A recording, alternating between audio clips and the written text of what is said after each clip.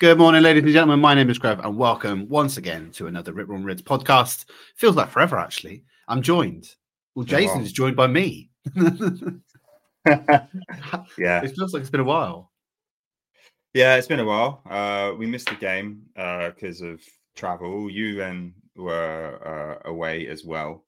So yeah, good to be back together. Get the band back together. Unfortunate circumstances in which we're doing it. I'd rather it be happier than this, to be honest. But there you go. You can't always pick and choose. So you went to the game. I did not. We're going to have a little bit maybe of a different opposing views from what we witnessed between the ground and the television. So let me whack on that intro music and then we'll get straight into it.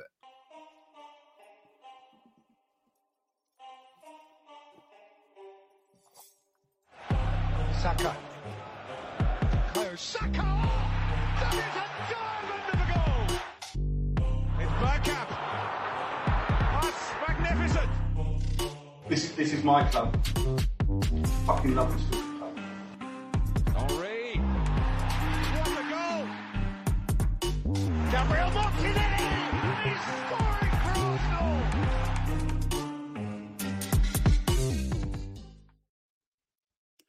I always, I've said this a few times. Martinelli scoring for Arsenal is how that intro music always ends. And there was a period of time where he didn't score at all, and then he scored a couple. We were like, he's back. We're going to talk about it later on in the podcast because he's obviously not fully back yet, unfortunately. Yeah, let's cut that. Right. Let's start like we always start. We're going to start with a Rip Roaring review. Going to hand straight over to Jace. I'm sure it's going to be, well, it's going to be something. Go on, Jace. I thought about this very carefully. What the hell? What the fuck did I just watch? Thinking about this, I feel like deja vu. You know, have we not seen this episode before? Have we not lived through this before? This is the old Arsenal. I thought we'd got this out of our system. I thought this was gone. I didn't think we were going to get performances like this anymore. West Ham with I call it a smash and grab job. I think you saw last night. Like they came in, took a few chances, and that was it. And then there was nothing else from them the whole game. So proper smash and grab job. Arsenal unable to break any deadlock. We couldn't get it together. The final thing would not, final touch, final pass, final ball, final shot just would not come off. And incredibly frustrating, but I guess credit to West Ham. They put a proper defensive performance in, really. I was thinking Boxing Day. We went to Boxing Day game last year, didn't we? West Ham. I was like, here we go. It felt similar. I was like, yes, come on, like 3-1. I went 3-1. I was like, yeah, we're going to win this. Very happy. And then the performance that happened was just no way equated with what we saw last year, and actually what it did feel like last year was Newcastle again. You know, that really frustrating game when we were just smashing our heads against a brick wall. We're just such a dull, in a way, it was quite dull. Like we couldn't break the deadlock. It was really frustrating. We had no one that could break the deadlock. Why? Because Newcastle were just playing in a way we couldn't break them. And that was exactly what West Ham were doing. I just got so frustrated. We were trying the same things again and again. And like when you try the same things, like insanity is the definition of doing the same thing again and again and expecting different results. And that's what was happening. I was just, anyway, that's my rant. No, it's not a rant. This is completely like skewed, I think. Like I saw a lot of discourse on X over the fact that we don't really have a plan B. And that was on full show here. So we're going to keep trying to pick the lock with a fucking crowbar by the looks of things. And it just wasn't working. Yeah, there was nothing. Anyway, I think we need to talk about January in this pod actually as well. I know we didn't touch on that, but there's. Well, yeah, that's my Rip Roaring review. That's my bring it. I think that particularly Brentford are going to be rubbing their measly hands together at this point in time because they go like, right, that's another 20 million on Ivan Toney. Thank you very much, because our business in January has got significantly more expensive.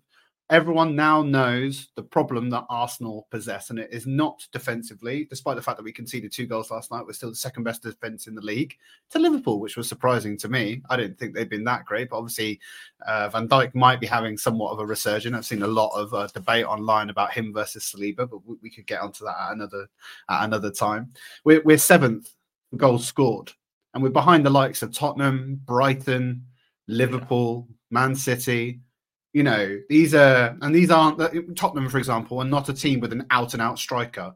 They have Richarlison, Kulusevski. I mean, Son's obviously very, very good, but they're not. I mean, Son is, but the other two are not prolific goal scorers. We haven't had a player score more than 5 goals in our team. It is quite clear and obvious that we have a problem across the 3 games that we've lost this year so far. So I think Newcastle, Villa, and this one, we had 56 shots across those 3 games and no goals to show for it. It is completely I don't even know how. Like you said it a lot of time, and I hate to kind of lambast you, I suppose, right, Jace? But like you said about, we like Jesus because he can do this other thing, maybe not this thing so much. I'm down in tools on Jesus because I don't care how much he can drop in deep and pick up the ball and make a pass. He's not doing the thing that a number 9 should be doing, and that's what we need to do in January is get a number 9. And I think our season results hang on the fact that we get one, and if we don't, I can't see us winning the league. I probably can't see us winning the league anyway. There you go. I still go Champions League over league, but I completely agree. There was a point last night. I had a very good seat last night, row 6, very close to the touchline, where we were attacking in the second half, and Reece Nelson came on my side for Martinelli, and there was just so many times where they were just looking to cross the ball in. Like it got to that point where we were just lobbing balls in, and I'm like, hang on. A guy next to me was losing his absolute shit. It was hilarious. But it was really frustrating because it was just like, we've got Trossard in the middle. We've got Jesus in the middle. I'm like, these guys are like shorter than me. I'm 5'8". Like they must be 5'7". I don't know. Either way, like West Ham centre back, Obong. I can't say his name. Absolute root. Obogna. Oh yeah. He's tall. I think it's, yeah, Ogbonna. Yeah. He's massive, right? They ain't beating him in the air. So what are we doing? Like, as you said, there's only one route. And as soon as we try and go to plan B, we don't have a plan B. We do not have it. I'm pressing the Ivan Toney button right now. I'm like, I agree with you on Jesus there. Like, Jesus is not, it's not that we need to sell him. We don't need to cash in on Jesus. He is a good backup. He will be useful in many other positions. I think he, especially coming wide right, is a good backup for Saka. I think he came wide left at times last night. He drops in. He can even maybe play in that more of a 10 position if he needs to. So I don't think it's like we need to sell Jesus. That's not the case. But we need Ivan Toney. I'm saying that. I'm pressing the Ivan Toney button right now. There's no one else I want. I want Ivan Toney. Just go do it. There's going to be... I don't know if you saw what Arsblog said. Arsblog... it's not Arsblog, sorry. Gunnerblog from The Athletic. He was saying it was most likely to be defensive incomings of number 1 priority. Yeah. A midfield, and it's more likely to be a loan to align with FFP. And I'm like, I don't know. Like he's in the know. He has some good sources. He's more clued in than any of us on what's going on. And I was just like, my heart sank when I read that. Because I understand it. Yeah, I understand it though, because we do in our spine. You lose some of those players, and particularly like a lot of our weaknesses, and we'll get onto it. Are left and right at the moment, and injuries have compounded that issue somewhat, of course. But I look at the hard, cold fact. I mean, Arteta may look at the stats of this game and look at the XG, for example. Our XG was 2.73 this game. West Ham's was 1.52. We should have scored, but we didn't score. But we created 30 chances in this game, 5 big ones. Yeah. Can you remember any of them? I can't. I can remember one. Saka hit the post. I can remember that Saka hit in the post, and then I can't remember who was in for the rebound, but it fell to them and they missed it. The Jesus header at the back post is like, how are you not hitting the target there? Yeah, but he's too short. He can get. It doesn't matter if the ball's at 4 foot height. He's I was gotta be right in hitting front of He's that. a striker. I was right in front of that. He wasn't ever. Yeah, he's a striker, but he's not tall enough to be in that position. Ivan Toney or someone taller can get himself I know, around but the he's ball got and play it down. He went up. It was that was what's going to happen when you don't have a striker who can. When you're playing balls like that in the box, if you do not have a tall striker, do you know what? Bring back 38-year-old Olivier Giroud. Just bring him in. If that's what we're going to do. What a guy! I'm being serious, man. I'm being No, serious. I'll tell you someone that doesn't have a club, Jake, that we can bring back. Marwan Shamak. Okay, pass. If you want to, I'm all right with it. Yeah, let's pass. All right. Let me. I mean, it's a great start. I will just say one of the bits as well. West Ham had 3 shots on target that game. They scored 2. They were significantly, and this is crazy to think, they had their 3rd and 4th choice centre backs. Not their first and second choice. Paqueta went off injured, who's likely their most creative player. We all probably feared for the fact that Kudus was going to absolutely rinse Zinchenko, and I don't really think he did this game. But Zinchenko didn't have a great game. We'll get onto it. But the fact is that he wasn't. We got lucky. Yeah, he wasn't left for toes. So it's a mental block that we've got on the striker aspect, I think. Right, going to go on to our first topic, which is entitled Fast Start V2. Now, I wrote some notes. I think we talked a little bit before the pod. This felt very asimilar to the Liverpool game in such, and I was, your excitement, your vigor, your passion, your excitement for this game before going into it. Actually, probably for me as well, I was like, yeah, I'm hyped. This is it. This is going to be it. How did you feel this start in the ground? It was a brilliant start for the first, before up to the West Ham goal, which kind of came out of nowhere. It was an electric start, and the crowd. There was just an atmosphere. In fact, I'll use this point to talk about the atmosphere a little bit. There was just an energy in the grounds. The fans were up for it. Both ends, you could hear I was sat behind the dugouts, so just to the left of the dugouts, and you could hear it just going back and forth between both ends as well. It created that kind of cauldron experience which was being asked for, and I think that really helped in regards of the way that we started. We had a lot of pressing. Again, we seem to have that every game, right? The high intensity press, the winning the ball back, then driving forwards on the counter attacks. It was a brilliant start. The problem was the same we've already discussed, right? It was the lack of clinicalness. Like I remember there was an amazing flick from Odegaard where I was like, it was an amazing little flick. But then Saka just put it straight into the keeper. And you talked about those 30 shots. Were you asking me which of them I remember? I remember a lot of them. Why? Because I was punching there was an empty seat next to me. I haven't told you about that. Sorry. Yeah, there was an empty seat next to me. I almost wanted to punch the concrete at one point where I was like, because I was just like, we just kept playing shots straight down the middle. They just, everything that I saw just went straight into the keeper's arms. I'm like, so we're just putting it down the center, like put it to the side either way. That was the whole game. But a good start, but we just didn't capitalize on it. And I think Liverpool, I feel we did capitalize on it. Then we got sloppy. Today we didn't capitalize on it, or yesterday we didn't capitalize on it. I mean, that's exactly the note that I wrote. It was an incredibly fast start, and I put that West Ham simply could not breathe. They were getting Arsenal after Arsenal after Arsenal after Arsenal. Every single opportunity that we had to attack their goal, we were attacking their goal. And I wrote down, we simply needed to score. And you're right, we weren't clinical. We didn't finish on our chances, and we paid the price for it effectively.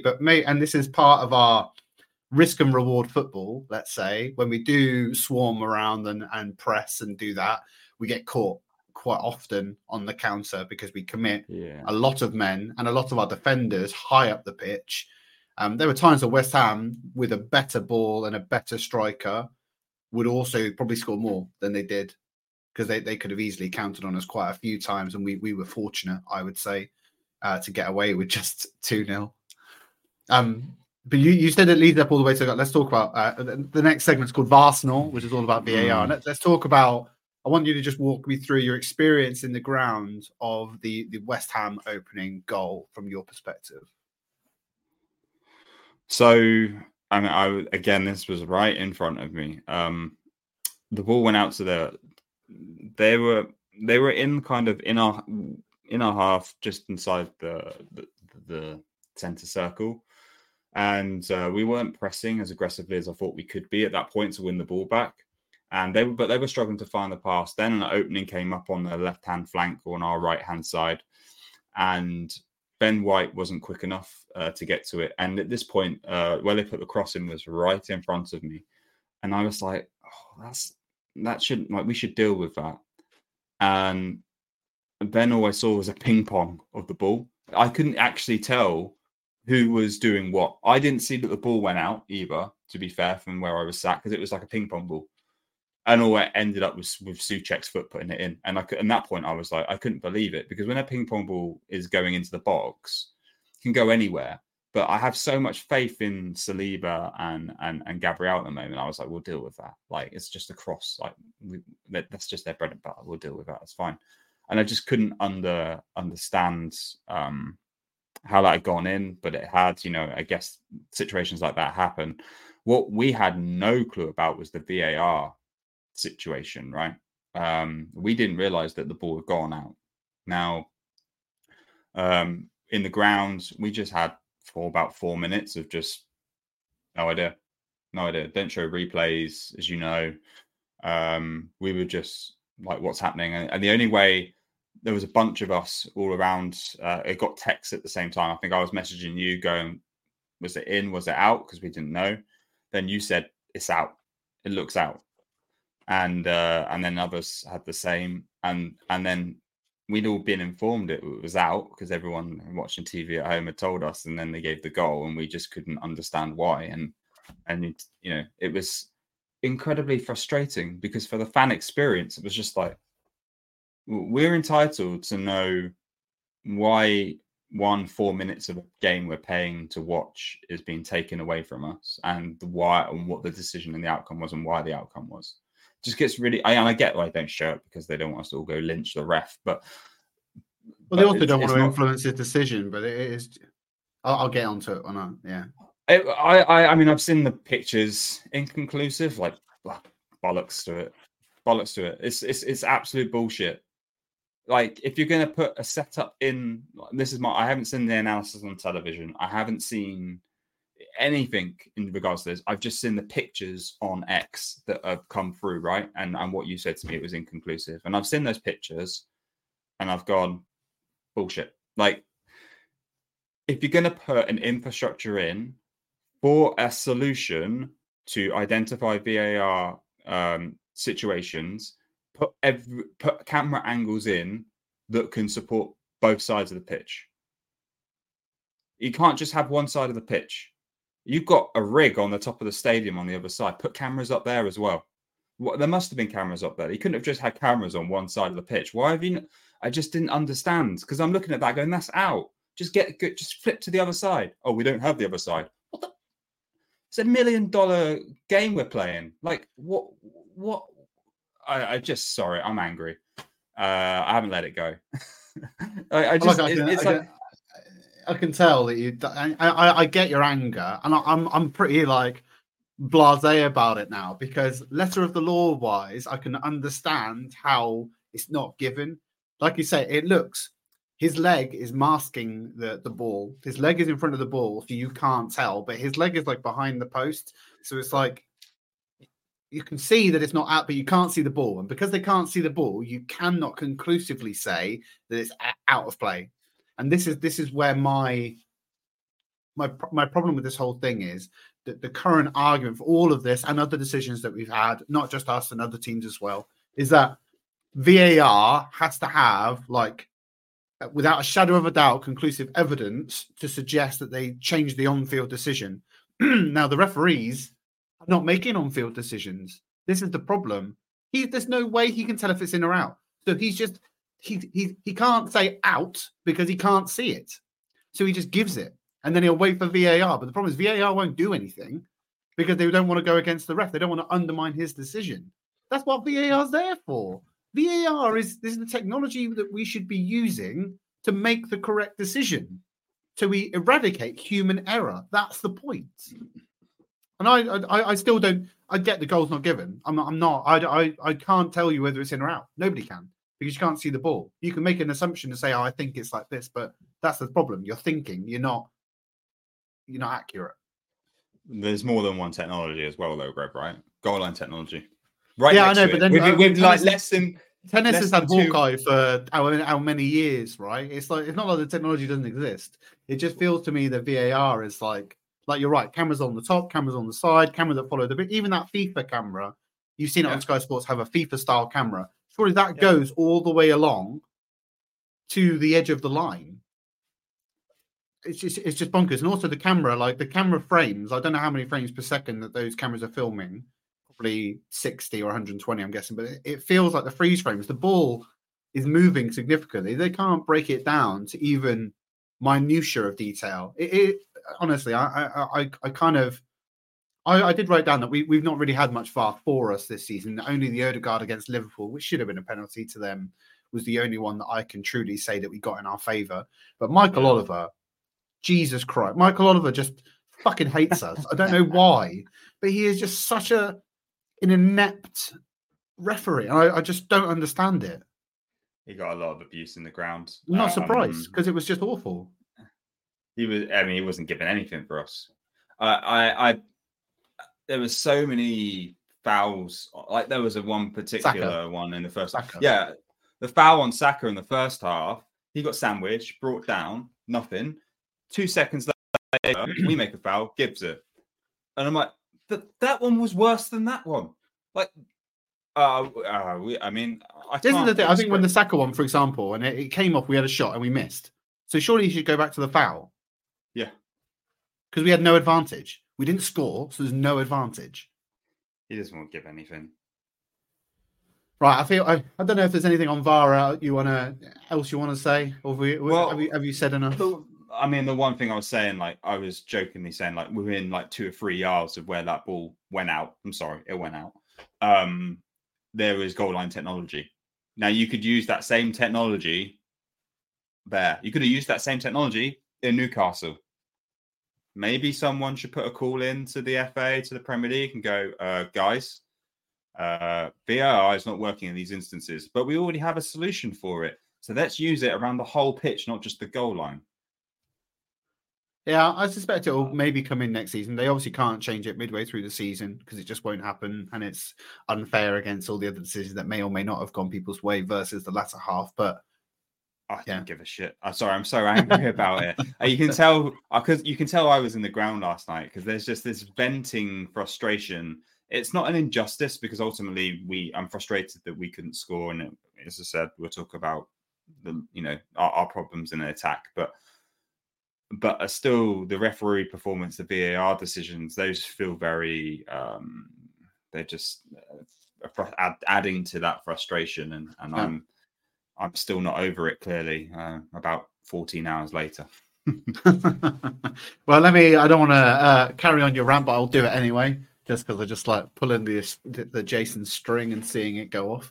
The next segment is called Set Into Pieces. So it's about set pieces, and they were frankly abhorrent last night, in my opinion. We had an absolutely awful evening on set pieces, but there's one in particular that Jace wants to kind of talk about from what he could see directly in front of him. So I'll pull the string, Jace. Let me see where it spins to. So it was the one where I think Trossard made the really bad pass, right? And we had an opportunity to whip the ball into the box when, the only chance actually legitimately to whip the ball into the box because our defenders and Declan Rice had gone forwards. There was actually some players that can compete for it. And we decided to play a short pass instead, which was a complete and absolute fuck up. But what was more hilarious, so as I said, sat by the 6 rows in next to the dugout. I have the luxury of being very close to Mikel and his coaching staff. Every set piece, and this one in particular, Mikel's using his hand gestures, points to Nico. Nico, get up, get up. Sorry, I'm waving. He was using his arms. He waved Nico up. Nico went and goes to the edge of Mikel steps outside of his little box back into his seat because I think you're not allowed too many people in the box at once. Nico comes into the box. He's doing his orchestra stuff. He's waving his arms. He's doing something. Not one player was looking back at him and for instruction. So he's just there, just like playing his musical orchestra, trying to orchestrate what he wants to happen, and not one person was listening to him.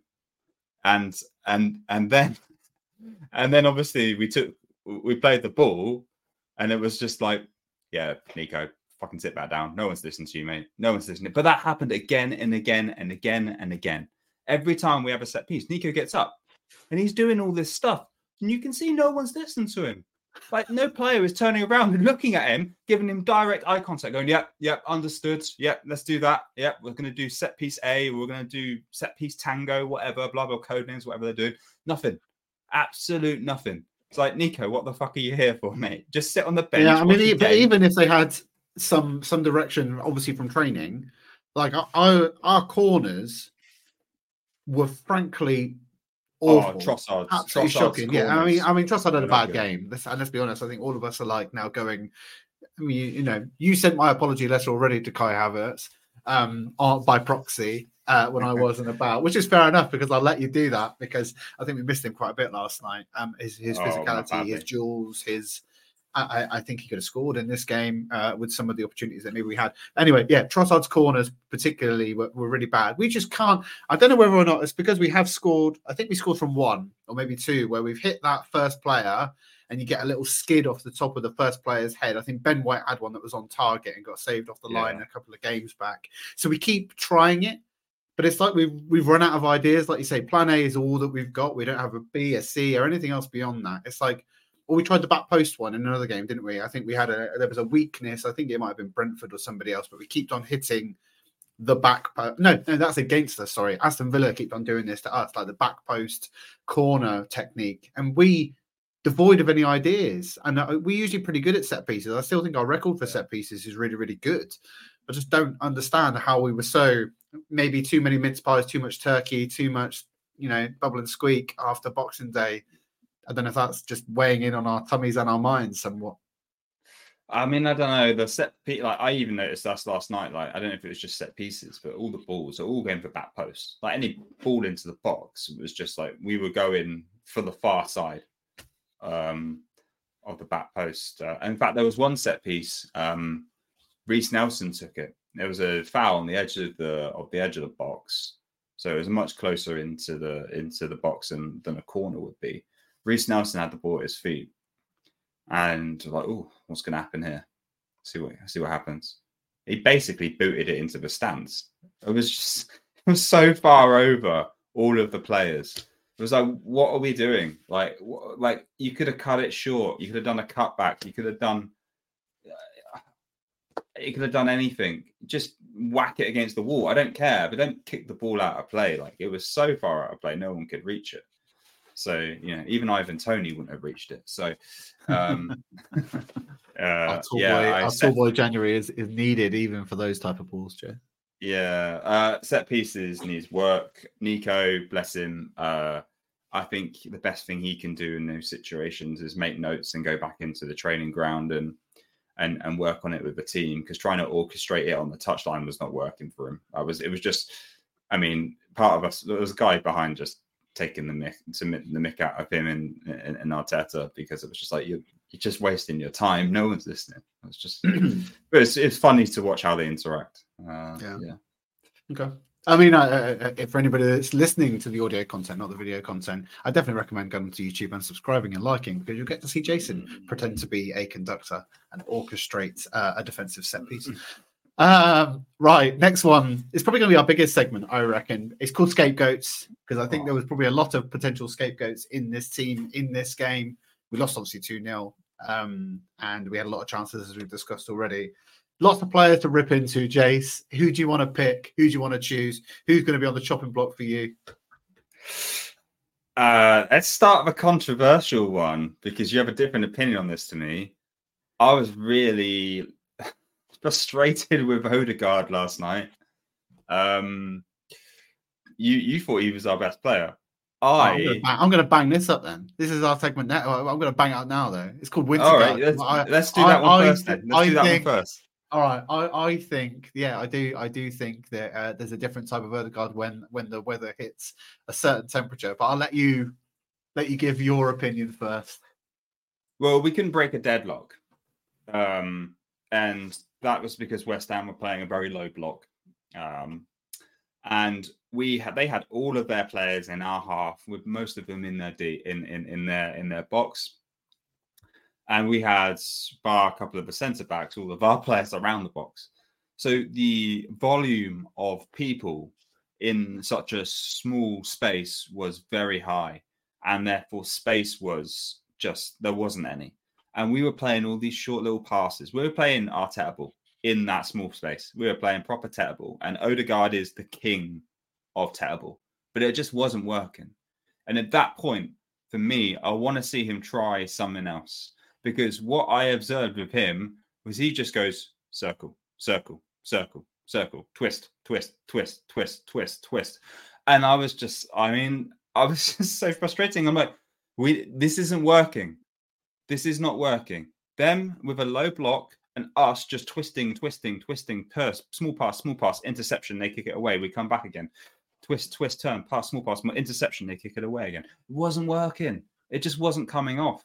Like a reason also why it was resonating with frustration with me is because I bought the new EA FIFA, or whatever it's called now, EAFC, right? And I haven't bought it for a couple of years, but I've been playing it over the Christmas holidays. And I've been playing with Arsenal because we're quite good on there now. I can play FIFA seasons against other kids, and I'm playing there. And I just realised last night I've been playing Odegaard. Like, Arsenal can't, even on this game, Arsenal can't beat a low block.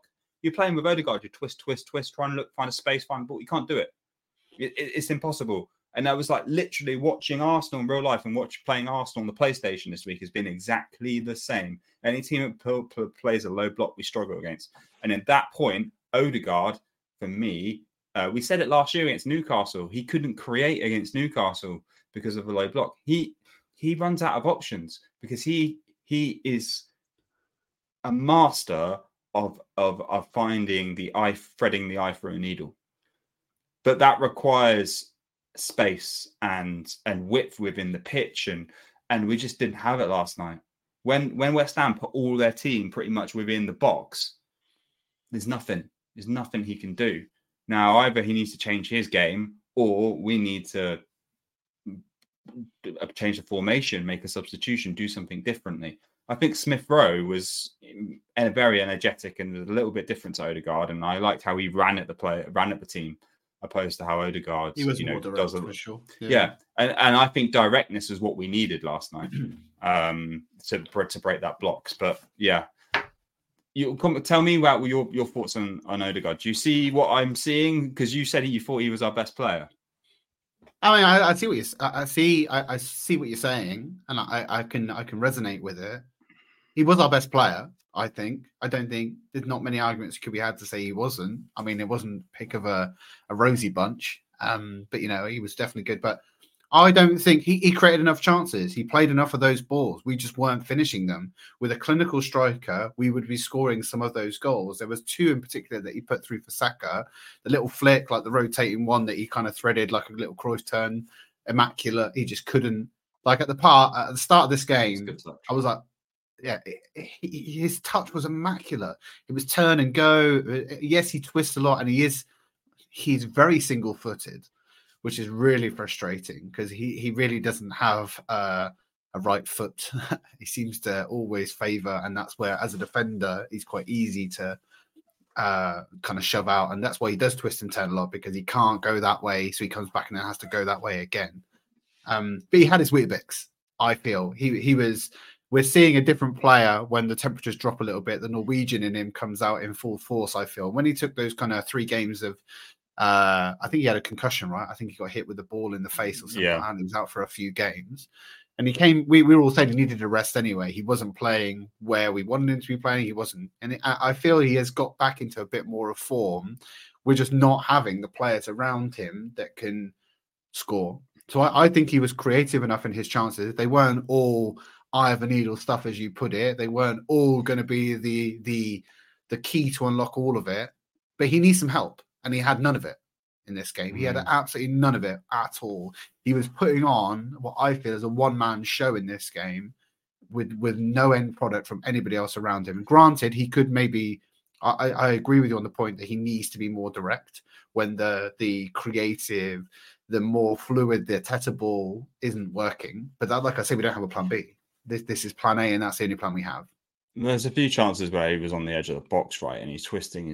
I'm like, mate, just take one touch, play it to your left side, and pull the trigger. Areola did have a really good game though this game. I feel like I know that you said that most of our shots did go straight down his throat. The ones that didn't, like Saka header, made a really good save. That was the only one I can really recall. But he had he saved everything in front of him. Yeah. So I feel that we did start not shooting from distance because we just weren't. Any shots we had from distance just felt like they had no pace or no. Even Saka's cut inside and trying to hit the top left corner were really poor.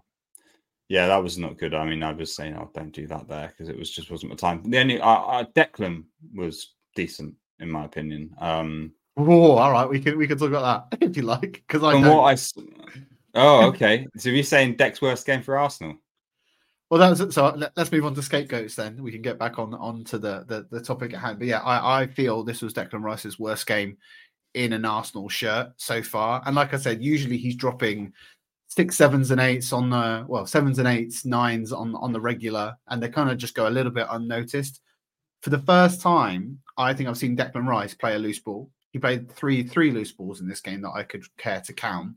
And they were really, really poor. And I feel that maybe it's really, really funny. I'm sure you've probably seen it as well. A bit of discourse before this game. Arsenal's match day graphic, 24 hours ahead of the game, was just Declan Rice all over it. And it's like all the West Ham fans are obviously getting their back up. But the fact that look at the fucking brazenness of this club sticking our guy all over their media coverage and just sticking it to us. And I mean, David Moyes is not this type of manager.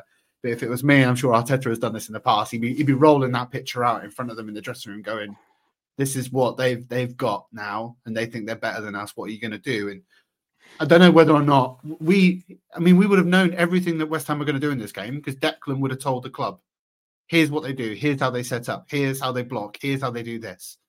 So we should have known everything there was to know about West Ham in this game. And granted, we couldn't do it. But Declan, I don't know whether or not it's the occasion, the mutual respect that he has. I don't know if that's it or whether or not it's just his first poor game. But for me, he wasn't doing his usual thing when we were losing, which is dragging the team forward. The captain's mental fortitude inside of him. He is not our captain, but he has that ability to bring the team forward through the game. He wasn't doing that. And I wrote on my notes, it just felt like one of those games we're just never going to score. Doesn't matter what we do, we're just not going to do it. And he wasn't helping that fact. He was also defensively not up to his level. There was one really good challenge that I did remember seeing where he did cut out a ball where they were breaking on the counter. That was really, really good. But his passing, this is where we miss Thomas Partey, in my opinion. His Thomas Partey's passing is incredible. He can really link that defensive midfield position to the forward positions that I don't think we've seen from Declan Rice yet. We've seen Declan Rice do the defensive duties much, much better than Thomas Partey, and that's why we probably need both of them. Go on. Tell me if I'm wrong. I mean, I don't think we see Thomas Partey in an Arsenal shirt again. I don't think really. He's back in full training, and we need him, Jace. Although he'll probably go to AFCON and break his leg again or something stupid anyway. So. Well, he's going to go to AFCON, so yeah, he's going to AFCON, and we're going to sell him to cash in. We need financial fair play, so it's that's done, I think personally. But look, I observed Declan still making plenty of interceptions last night. Controlling the ball in the midfield. He wasn't maybe pushing forward with as much aggression, but I think the way that West Ham were playing was preventing us. I don't think that necessarily he was at fault for that. I think the way that West Ham set up, we struggled to play against. It's as simple as that. We struggle to play against a team that sets up that way. We know this. I did also notice a few loose passes. And maybe on a personal level for him, it was his worst performance in an Arsenal shirt. But I don't think he was our worst player by far. No, I don't. Neither do I. Neither do I. So I mean, go on then. Tell me who you think was. Zinni? I don't know. I don't think. I reflect on West Ham's chances. So Zinni, maybe it's because he's very much in the focal of my mind after what I said in my last pod. But he made a couple of silly fouls. Again, a couple of loose passes. We had control of the ball at one point in the West Ham's area, and he decided to do a pass back and just gave it straight to a West Ham player. It was Kudus, and just like I was so frustrated. It was like at one point we had the ball in West Ham's half with the ability to move forwards and create a chance, and the next thing he's just passed it to Kudus and gone, go on, run to the other side of the pitch. So he for me didn't do himself any glory, and so for me those are the things that when I was watching the game, it stood out. I mean, West Ham didn't have that many chances, right? As you said, 3 shots, 2 goals, and I mean the first goal.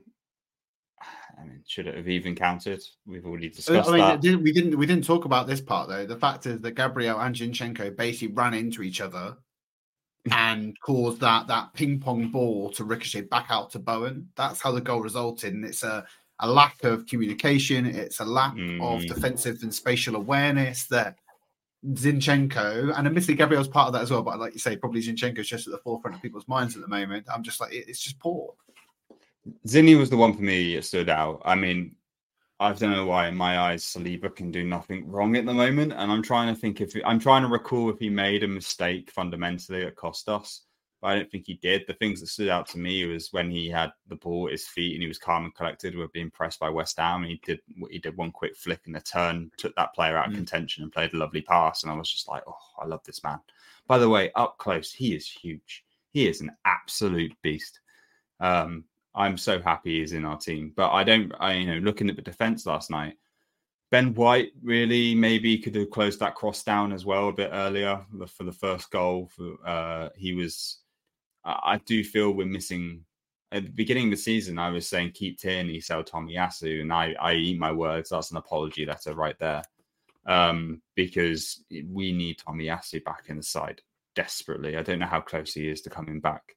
We missed him. He's in training, massively. so I think he's close. We missed him massively. Well, I was texting a West Ham mate on the during the game, and he was very clear. He's like, "Who is your left back?" He's getting ripped to shreds, and I was like, "Is he your first choice?" I was like, "No, our first choice would be Timber. Did his ACL. There's talk of him being back in February and March." And he goes, "Oh, it shows." And I think even he could see the exploits, like everything would go down their right players, because we were so our left. If you look at the player ratings, Martinelli, Zinni, and Trossard all dropped absolute stinkers, in my opinion. So I think this comes on. So you asked me who else didn't play well. If we move forward to the attack, Martinelli, he was on my list, especially in the second half. Again, he was on the wing on my side of the pitch. I had the luxury of watching him, and so frustrating. When something isn't working, he tries harder, but sometimes you need to be smarter, not harder. Working harder. You just need to work smarter and not try harder sometimes. And because when he's not got when they're playing a low block, and he even did this against Liverpool, I think I called this out. He just decides to run straight at the defense. Now running like this. Yeah, he's running, and he just basically runs into a brick wall, loses the ball. And there's sometimes like, mate, it's not going to work. Just pass it back. Just give it back to Zinchenko or give it back to Trossard, and then flip the ball to the other side, because we're going to have more success with Odegaard and Saka on that side. Like, you're just not winning out. He just kept running into players, either losing the ball and getting tackled, or directly running straight into players. And I was like, I know that you love this directness. Like, I know it's interesting, because we were saying we wanted Odegaard and maybe Saka to be more direct, but we didn't want Martinelli to be more direct. It's not working for him at the moment. We need a change on that left side. I'd maybe give Reece Nelson a few games. I think Zinchenko, as we've already said, I'd give Kivior a few games. I think just try something different. It doesn't seem like we've necessarily got the courage or the confidence to do that yet. Martinelli in the moment is just running into players, and it's incredibly frustrating because you can see the other options on the pitch and he's not being able to create anything different. He's not reacting to the fact that he's being doubled up on. You can see it. Sometimes 3 players are in that space. So last night it was about 3 players he had in front of him because of the way West Ham were defending as well. So you're not going to get through 3 players because where you want to get to is you want to get a certain amount of distance into the box, into the byline for a cutback. That's exactly what you want to do. Or you want to flip it onto your right foot and have a shot in. Either way, it's not coming off. You've got 3 players in front of you. He kept trying the same 2 tactics again and again and again, and it failed.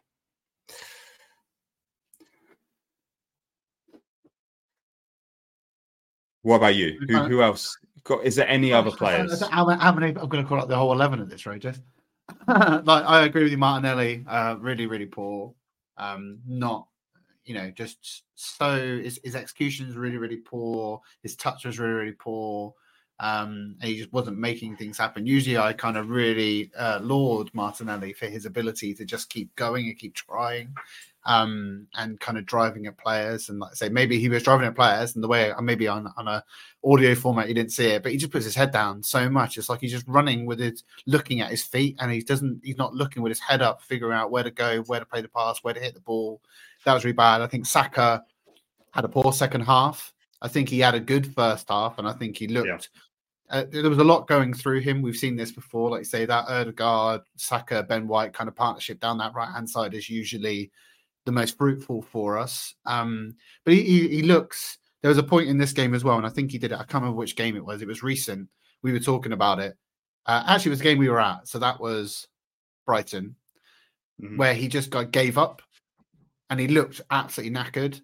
And it was like, you just need to get him off because he was just tired. But it seemed in this game too, there was a point where he lost the ball and he just kind of went, meh, the defense will collect that. And it's like Arteta, I mean, he plays him into the ground, so he's kind of at fault as well. But the fact that he'd be going mental at him at that point, going, "What are you doing? You lose the ball, you track the runner, and you go back and get the ball back." That is how I taught you to play.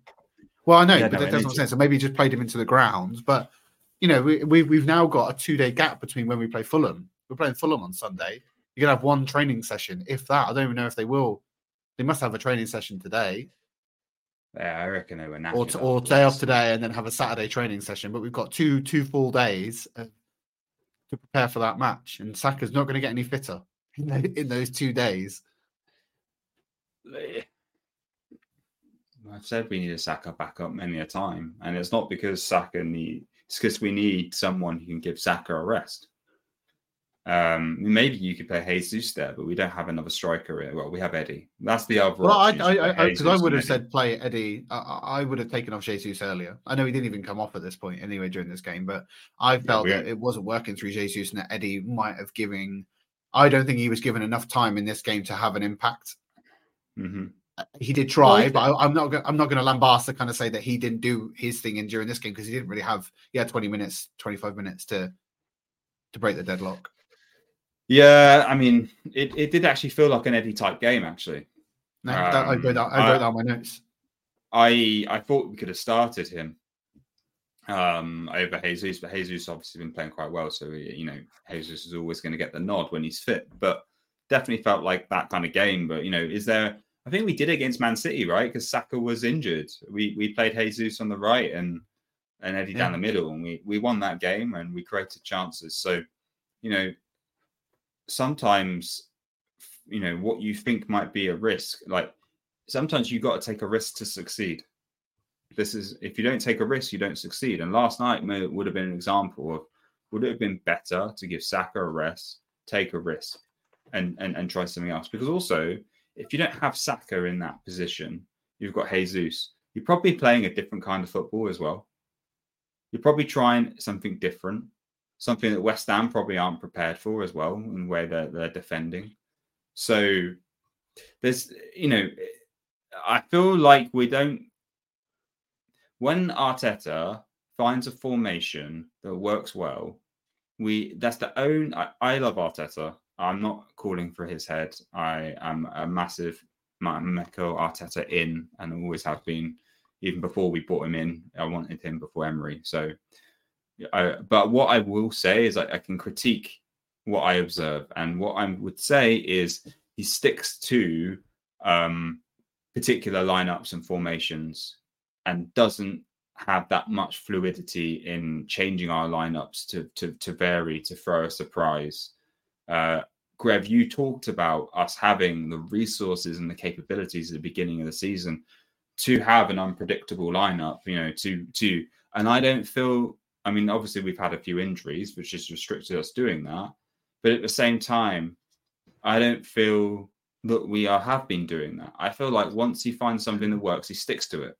But the injury, I think, has impacted our ability to be able to try and do those things. But I do also agree with you. Bearing in mind, and I was talking about this with some friends last night, because they were saying, rank the coaches in the Premier League. Where does Arteta fit in? And I kind of said probably at the moment, third or fourth behind Pep and Klopp, and maybe I would say De Zerbi, Poch. Probably Arteta, this is his first big job. Yeah. Well, I mean, I don't. Yeah, I know. I don't rate Poch. The fact is that he didn't win anything with Spurs, and I think had the best opportunity to do so when he was there. Everyone always talked to me about how much of an elite coach he was. Yeah, you've got a golden boot. You had Son, Kane were absolutely hammering assists and goals. But anyway, I don't want to get into it. The fact of the matter is that Arteta is still a young coach. He's early in his career. This is his first. This is a massive club. There's not many managers that would walk into their first job as a manager at one of the biggest clubs in the world. It just doesn't happen. And so the fact is, we've given him resources, we've given him time. I was actually going to raise this in the parking lot, and I'll whack that up now. Why not? I have two things in the parking lot. One's completely unfootball related, but I'll talk about that in a second. Do you think that if we end this season with nothing, what happens? What do you think happens? Well, we don't sack him. There's no one else to bring in who's better than him, and I believe that I believe in what he's trying to do. I believe in what he's brought to the club. I believe in his methodology. I just want to see. I think we've got to remember. You just called it out. He is a young coach. He's developing it. He's developing and learning. I know, so I don't disagree with you, Jay. So I just, at the end of the day, I'm 75% to 70 to 75% of the season, I'm watching games that Arsenal are winning. I'm watching games that I'm enjoying. I'm not seeing this negative vibe that was at the end of Wenger's reign and when Emery was there. So, and the atmosphere when it wants to be, and this, I think it was better yesterday. It still wasn't quite at the levels of last season, but it was definitely better. There's an atmosphere that I want to go and watch football in. Yeah, obviously we want trophies as well, but it just doesn't happen. But this is where I'm trying to lead you. I'm leading the witness. I know. I'm trying. There's an aspect here that if we don't win something, we've had it 2 seasons on the bounce. There is a portion of our fan base that is already on the back of what are we doing? We lost against West Ham at home, etc. And I agree with you. It's stupidity at its finest. But there are other things that last season we had a much better connection with this club, and with things such as Ashburton Army having their allocation cut, the ballot system, which is ruining the fan going experience, VAR decisions, and if we don't win silverware in any shape or form this season, bearing in mind that I suspect we could go out of the FA Cup against Liverpool here, right? We've already thrown the League Cup. If we threw the FA Cup as well, we're only relying on 2 big trophies that are very, very difficult to win. There is a portion of our fan base that is going to be calling for his head, and those voices will be very, very loud. And I think the club haven't done. There was even, I know this is just like stupidity, but like there was Chunks. You must know who Chunks is, the YouTuber. Yeah. There was a picture of him doing the iron symbol. He's an Arsenal fan. His picture is actually on the side of is he an Arsenal fan? Yeah, and his picture's on the side of the ground as one of the pictures of the on the murals on the wall. But apparently it was done for a bet, and he did it with a friend. But it's just little things like all of this, and it's like the club aren't doing themselves any favors with this type of PR and publicity, and the results need to show on the pitch to help mask some of those issues. And in my opinion, if they don't, I'm not going to be one of those ones like you. I'm a Teta stalwart anyway, so I'm not going to be like the poisonous end of Wenger years. Even I still wanted Wenger, even at its worst, because of what he did for our club. But there's only so long that you can hang on to that notion of grandeur and all the past and the stuff that he built that stadium. He won so many trophies for us. He got the gold Premier League. You have to at some point, and there was most people, like 90% of our fan base were like, bring somebody else in. I can hear those voices getting louder. Yeah, and I go right, who yeah, I know.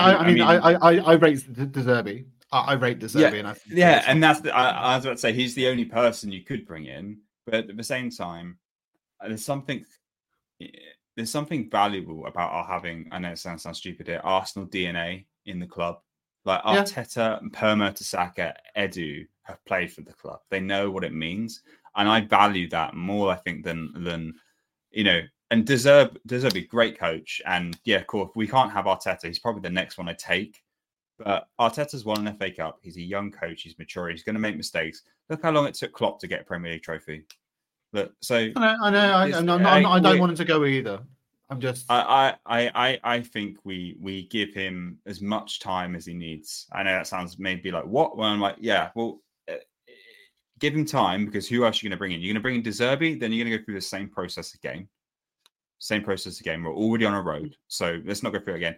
And then after that, who are you going to bring in? I don't want our version of Ten Hag coming in.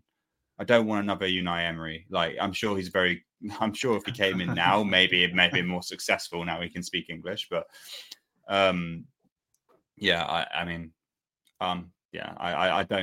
buy into that. I think you just gotta have faith and trust the process.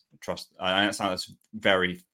There'll be fans. There'll be fans. Get the hashtag out, Jess. Get the hashtag out. Yeah. There'll be fans telling me to do one right after that, but it's like it's genuine, right? I think we work in corporate organizations where we know that trust the process is important, and I think it's the same here. Yeah, a lot of people say it's not about the end goal; it's about the journey, right? And that is like we said last season, even portions of this season, the fan going and crowd going experience and watching Arsenal has been significantly better than it has been over the past decade. And the connection with the club is significantly better, and the engagement with the club is significantly better, and our feeling towards, and like you said there, that attachment to Arteta, and he knows what it's like to play for Arsenal. We are a class outfit. There is no denying, I think, that's why other fans hate us, because we're not Chelsea, we're not Man City, we're not getting 115 charges trying to move our way to a Premier League trophy. We're not spending billions and billions on. We were talking about this last night. I can't name anyone in Chelsea's side anymore. Who the fuck are all those players? I have no idea who any of them are. Reece James. He doesn't want to play. He's always injured. They got this Madueke or whatever his name is. I'm like, who is this guy? Where's he come from? They signed a load of kids who I'd never heard of. Up and coming talents from I don't know where. But yeah. All right. Another time, I think maybe during the international break, I had this idea, and I'm going to throw it out there now. We could do a drunken Rip Roaring Reds, and then we could really get it all out, Jace. Did I not just do that? Maybe. There was. I said one parking lot bit I wanted to add. This is completely unfootball related, and it's going to make me sound like an absolute clown, but I want to say it anyway because it's just for the clicks. I was putting up some furniture yesterday, and I've not bought one before, and it was absolutely life changing. I bought an electronic screwdriver, and oh my god, it has changed my life. This honestly, putting up furniture was a fucking breeze. I was just just this electric screwdriver was just unreal. And I anybody that doesn't have one, bite the bullet, go and buy an electronic screwdriver. Your life will change when it comes to DIY, and it's just hit me, Jace. It's just a great thing. Is that not just a drill with a I've got a drill? It would be, but my drill, my drill's got I think my drill's got SRS. I think that's what it's called for like masonry and wood and all that kind of other stuff. So it can't connect into. So I bought a little Bosch. There are other electronic screwdriver manufacturers that you can purchase as well. So it's not an advertisement, but it was great, life changing for me, Jace. And Bosch, if you want to send me another one, if you want to send me one, I'll take it. I'll talk about it. It's fine.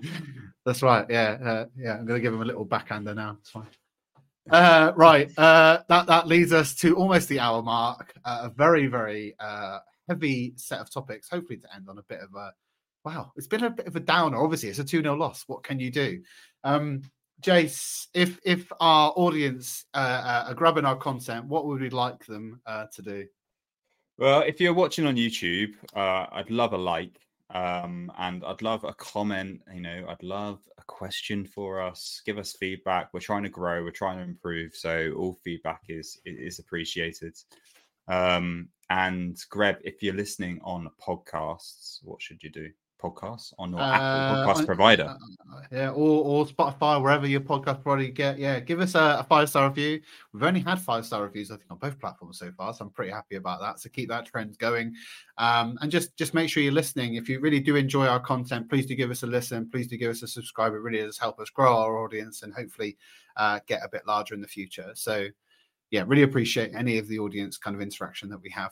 And if you do not follow us on TikTok already, definitely recommend that. Jace was at the game last night and sent a few TikToks. He started to do some content on that space as well, which has been really good. So yeah, definitely give that a follow if you can. Right, we're playing Fulham on Sunday. Maybe, and we've not talked about this yet, we could try live, Jace. I don't know if you're available. Sunday, yeah. I'm not celebrating New Year's Eve, so. Yeah. Okay, right. So we might better do a live. So we'll catch up with all of you again on Sunday to hopefully see Arsenal back at their rip-roaring best. Other than that, have an enjoyable time between your Christmas and New Year, and we'll see you again very, very soon. Cheers, guys. Take care. And now I've got to get that outro music. When I can find it. There you go. Boom.